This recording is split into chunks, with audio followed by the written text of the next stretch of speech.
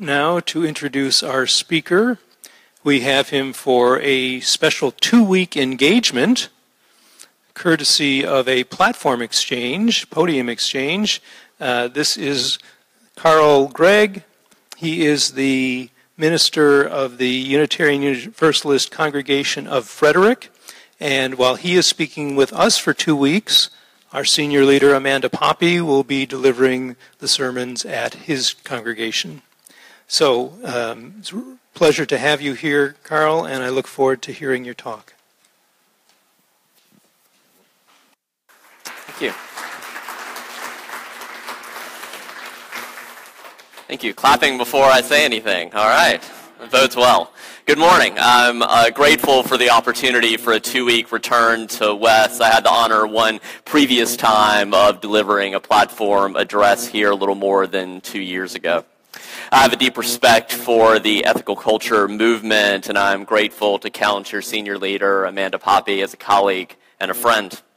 Speaking of, Amanda tells me that your theme here this summer is, or this season, is Summer of Love. I suspect many of you are familiar with that quote from Dr. Cornel West, that justice is what love looks like in public, just like tenderness is what love feels like in private. So this morning I'd like to invite us to reflect on what it can mean to choose a justice-building love in public, using as a guide the late American pragmatist philosopher Richard Rorty.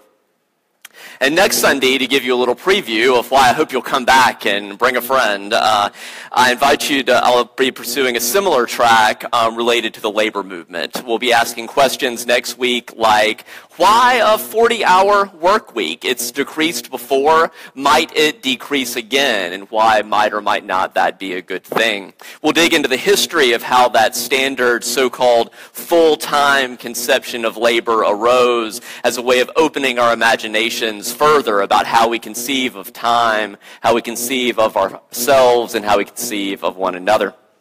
But for now, as a way of reflecting some on what it can mean to choose a justice-building love in public, let me start with a story.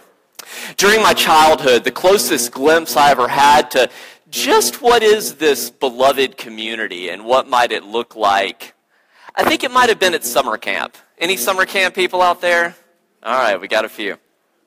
Starting at age 10, I attended a summer camp each summer in Black Mountain, North Carolina for 2 weeks each year. That was extended to 4 weeks a year at age 16, and then to 6 weeks as a junior counselor, and then during college, I would spend about 10 to 12 weeks there every summer, first as a counselor, and then as an age group director, then as a waterfront director, and then my capstone experience was as a water ski instructor, so that was a good summer. From the perspective of my young childhood and early teenage years, those few weeks each summer were like this perfect, idyllic, beloved community. We ate together in a large dining hall, just like Harry Potter, right? We slept in cabins and lodges. We played games. We sang songs. We learned skills. I would sometimes think, why don't we just live the whole summer, the whole year, like it was summer camp? Now, growing up as a Southern Baptist in South Carolina, I didn't know much at the time about the 1960s or countercultural movements and communes or various utopian schemes throughout the ages. And in retrospect, I'm aware of other angles that were invisible to me as a child, such as the race and class privilege that were mostly unconscious parts of my childhood summer camp experience. As I grew older and ascended the ranks, moving from camper to counselor to director level, I began to see the ways that this summertime experience was actually kind of an exhausting sprint for the adults that was not sustainable in that way year-round. And even as I became aware of these underlying dynamics, I still envied those camp owners who did live at camp year-round. They were fascinating people, and I used to think that, well, even if camp isn't sustainable year-round for 400 campers and 150 staff, then it still must be this core, perpetual, beloved community for those families who were the full-time, year-round residents. But again, as I grew up and entered that inner circle of central staff, I began to understand that even these phenomenal camp owners who did so much to create that magic of camp for one season out of every year, it turns out they were human beings, just like the rest of us, with imperfections, with rivalries. And that for the most part, during the off-season, they retreated to their respective families and homes. That's what I discovered as I was occasionally visit over the off-season. It wasn't just one long party when the kids were gone. And I'm sure that they had similar issues within their families as the rest of us. Many of you probably may know the saying that our family can push our buttons the most because our families sewed on our buttons in the first place. So far, I've been sharing some about how my experience at summer camp was one of my earlier lessons in both the possibilities and the pitfalls of building beloved community. And since this congregation is duly affiliated with the American Ethical Union and the Unitarian Universalist Association, let me widen our perspective just a little bit with a related example about Brook Farm, a utopian experiment by some transcendentalist forebears of the modern Unitarian Universalist movement. Brook Farm was founded in the heyday of utopianism in the United States. Around 119 communal and utopian societies were established in this country between 1800 and 1859, which is right there on the edge of the Civil War. More than half of them were formed during what became known as the frenetic 40s. 1840s, right? A decade marked by some of the most intense reform fervor that this country has ever witnessed. And caught up in the spirit of the times, in 1840, the Unitarian minister George Ripley left his pulpit to experiment with what was then called building the city of God. We sang some about this sort of new city and new vision earlier. What today we might call the beloved community. They chose a 200-acre former dairy farm located 9 miles outside of Boston. Sterling Delane, who's written a book called Brook Farm, The Dark Side of Utopia, writes that the community is nostalgically recalled as a bucolic retreat, in which the days began with choruses of Mozart and Haydn by the Brook Farm Choir, and afternoons were interrupted in order to read Dante's great work in the original Italian, and evenings featured dramatic tableau, lectures, and dancing, this sort of summertime beloved community, right? Trying to live that year-round. Life at Brook Farm often did resemble an Arcadian adventure, but what is rarely remembered and acknowledged is the desperation that came from unrelieved financial pressures, the loss of faith in Brook Farm leaders, the class antagonisms that smoldered just beneath the surface of community civility. When you're accustomed to this urban literary life of the mind, it turns out that a few months of reading agricultural books doesn't actually prepare you adequately mentally, physically, fiscally to run a real live farm. And all the residents of Brook Farm, they did find the country life to be invigorating in many ways. A huge initial setback was that after 5 full months of nearly back-breaking physical labor around the farm, the community still had no reliable source of income, or even more alarming, a feasible financial plan to sustain the association's future operations. And although the Brook Farm experiment lasted for 6 years, from 1841 to 1847, 2 tragedies were the final tipping points toward collapse. First, and I'll let you draw your own parallels here to today, there was a smallpox outbreak in November 1845 because, some of you probably guessed it, they didn't get vaccinated. No emails, please, just stating the historical record. Second, in March the following year, an accidental fire destroyed a major new building project that had never been insured. That added a devastating loss on top of major pre-existing financial strain. One reason the Brook Farm story is poignant for me is that childhood summer camp that I was telling you about earlier, it was founded in 1956. The previous 2 decades, that mountain valley around Lake Eden, note that utopian callback to the Garden of Eden, that mountain valley around Lake Eden where I spent so many formative summers as a child, previously had been the exact site of the radical progressive experiment in education known as Black Mountain College. Have any of you heard of that? Okay. Visitors included path-breaking figures such as philosopher John Dewey, playwright Thornton Wilder, novelist Henry Miller, writer Aldous Huxley, and the musician John Cage. Buckminster Fuller erected the first geodesic dome on the field where I learned to play ultimate frisbee. There were murals underneath the main office building painted by some of these famous artists. It was a collection of well-intentioned, gifted, innovative people trying to build a beloved community. But similar to Brook Farm, money was always an issue, and when the college disbanded every April, no one really knew if it would reopen the next fall. Eventually, it did not reopen, allowing the formation of that summer camp that continues to this day. Now, during much of my time at that summer camp, I was being raised to be a theologically conservative Christian, shaped to believe that in the end, all will be well. That no matter what humans do, God was ultimately in control and would make sure that one day the lion would lay down with the lamb, not eat the lamb, right?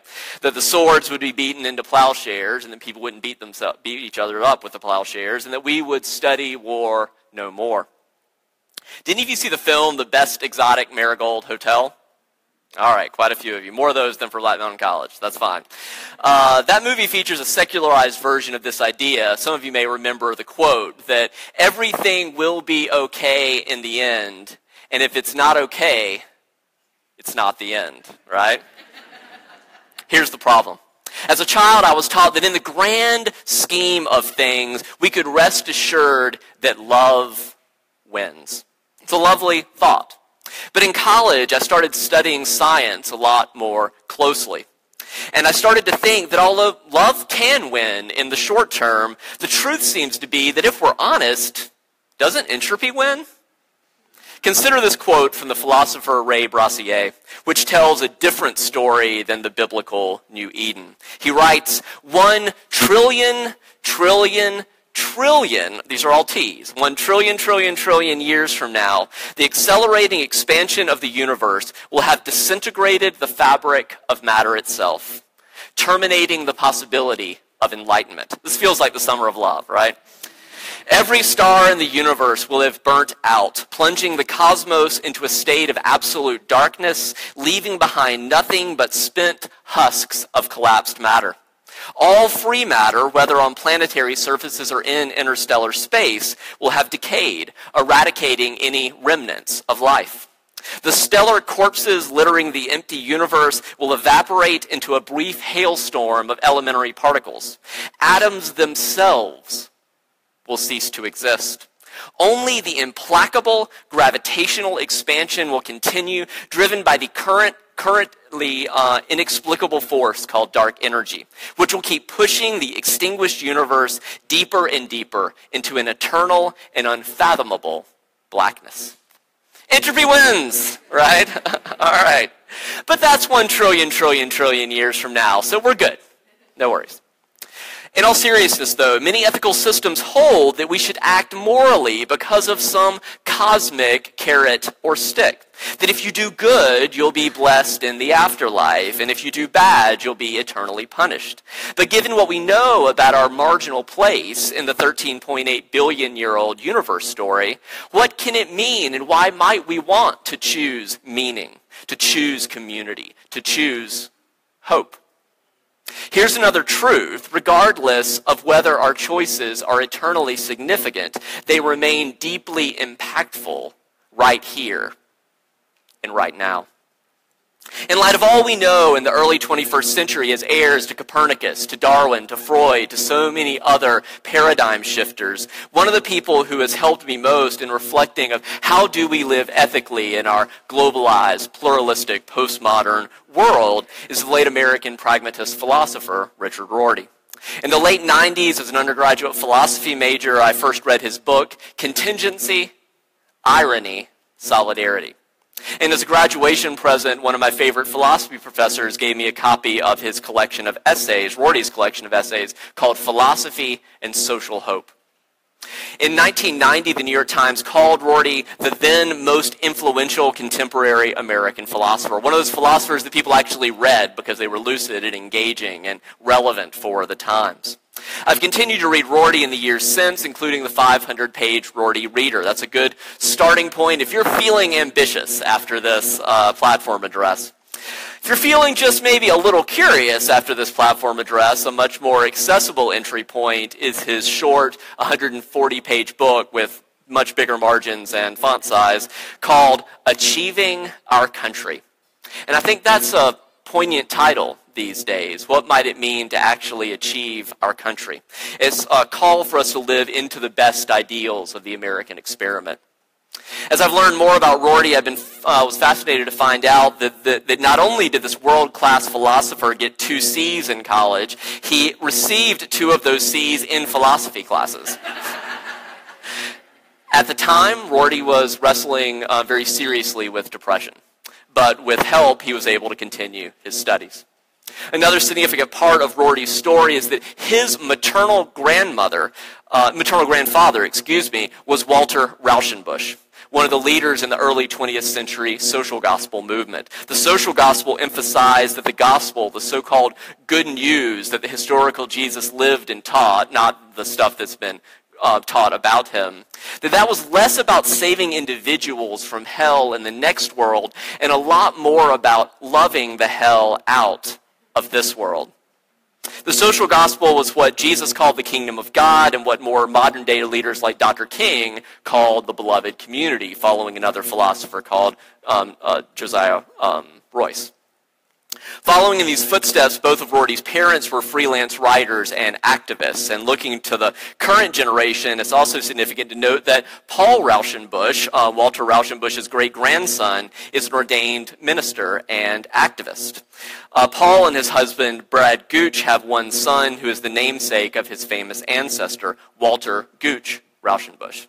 So I've taken the time to lay out these generation-spanning connections because following the philosopher Alasdair MacIntyre, there is truth in the claim that often I can only answer the question of what am I to do if I can answer the prior question of what story or stories do I find myself a part. In that spirit, consider this quote from Rorty's autobiographical essay of the stories that he found himself a part of as a child. He writes, and this makes us think about what stories are we involving our children in, right? He says, when I was 12, the most salient books on my parents' bookshelves, so you can think back to what were the salient books on your parents' bookshelves, or what are the salient books on your bookshelves that your parents are saying. For Rorty at 12, the 2 most salient volumes on his parents' shelves were 2 red-bound books, The Case of Leon Trotsky and Not Guilty. He says these made up the report of the Dewey Commission of Inquiry of the Moscow trials. And he said, while I never read them with the wide-eyed fascination that I brought to other books on my parents' bookshelves, like Krafft Ebling's Psychopathia Sexualis, I still thought of them in the ways that other children thought of their family's Bible. They were books that radiated redemptive truth and moral splendor. And if I were a really good boy, I would say to myself, I should have read not only the Dewey Commission reports, but also Trotsky's History of the Russian Revolution. A book, he says, that I started many times but never managed to finish. For in the 1940s, the Russian Revolution and its betrayal by Stalin were for me what the Incarnation and its betrayal by Catholics had been to precocious little Lutherans 400 years earlier. And you can think some here about, we're in 2017, the Russian Revolution is in 1917, and it's been interesting to watch the coverage of how Putin has really downplayed the Russian Revolution and this 100th anniversary. How history is remembered, how stories are told really matters. Rorty continues. He said, I grew up knowing that all decent people were, if not Trotskyites, at least socialists. Working as an unpaid office boy during my 12th winter, I carried drafts of press releases from the Workers' Defense League office. On the subway, I would read the documents I was carrying. What documents are we asking our children to carry? He says they told me a lot about what factory workers did to union organizers, about what plantation owners did to sharecroppers, about what the white locomotive engineers union did to colored firemen, whose jobs these white men now wanted, now that diesel engines were replacing coal, steam-fired ones. So at 12, I knew that the point of being human was to spend one's life fighting against social injustice. What story? What stories did you find yourself a part of as a child? Even more importantly, what stories are you choosing to weave into your narrative now and into the future? Realizing that we humans are not at the center of the universe, but merely the third rock from the sun, that is on the periphery of one spiral galaxy, that is only one among what astronomers tell us is one of 2 trillion. It used to be billion, right? Now they're telling us 2 trillion galaxies, not solar systems, in the universe. That could lead one to nihilistic despair about our insignificance in the grand scheme of things. After Darwin, we know that we're not a little lower than the angels, we're just a little higher at best than the apes, and deeply connected to the ecosystems of this one planet. But there are ways that we can choose to reframe that story. From the perspective of American pragmatism, Rorty writes that to say we are clever animals, that's not to say something philosophical or something pessimistic. To say that we are clever animals is to say something political, and it is to say something that is potentially hopeful.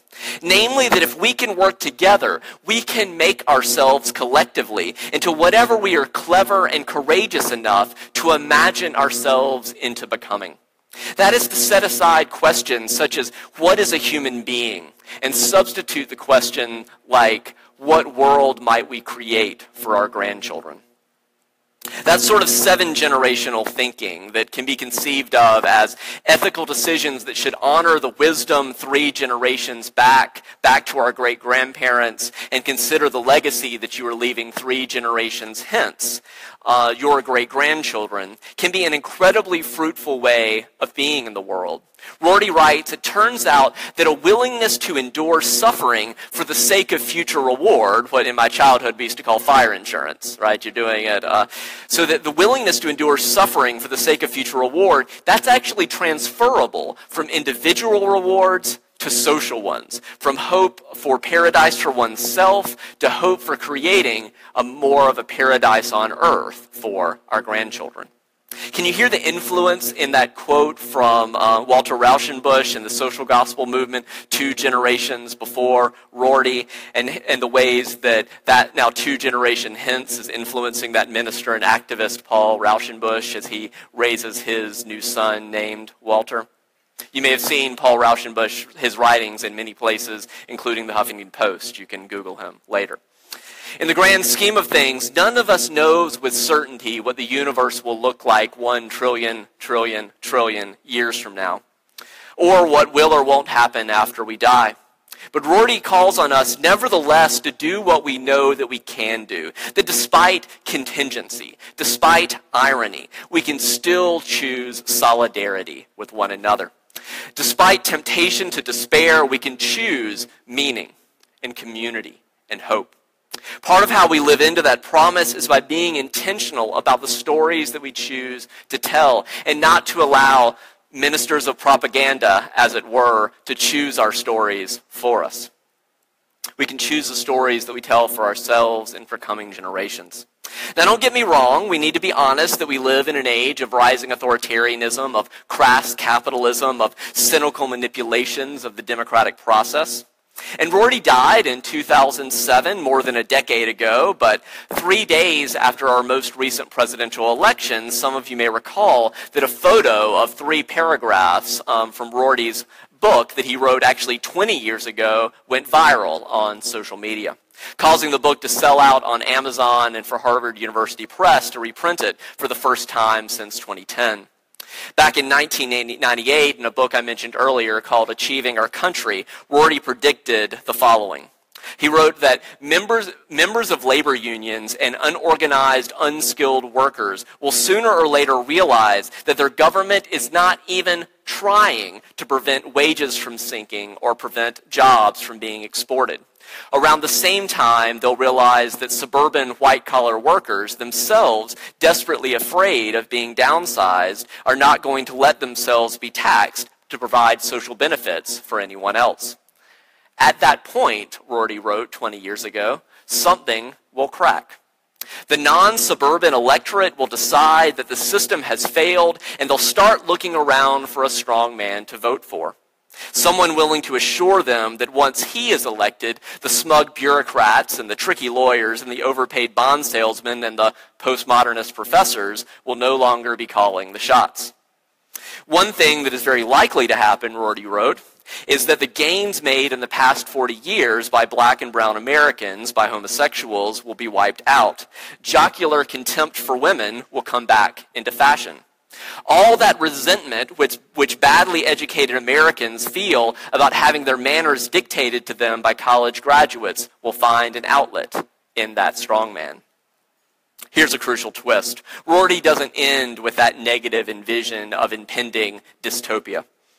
He continues by calling us to live into the best of the ideals of the American experiment, nevertheless. He writes, "We must acquire an image of ourselves as heirs to a tradition of increasing liberty and rising hope, of wanting ourselves and our children to come to think of ourselves as proud and loyal citizens. That it's not just about that rural Americans are the only real Americans. We are all can be proud and loyal citizens of a country that slowly and painfully threw off a foreign yoke, freed its slaves, enfranchised its women, restrained its robber barons, licensed its trade unions, liberalized its religious practices, broadened its moral tolerance, and built colleges in which increasing percentages of the populace could enroll.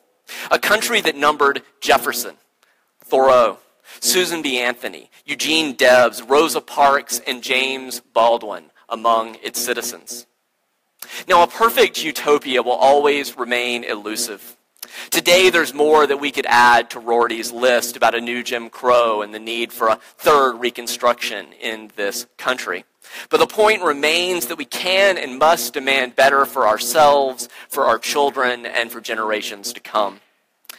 Let us learn to tell stories of liberation and freedom and hope. Let's learn to tell them better and more boldly. Let us learn to turn our dreams into deeds. And let us together build a world of peace, liberty, and justice, not just for some, but for all.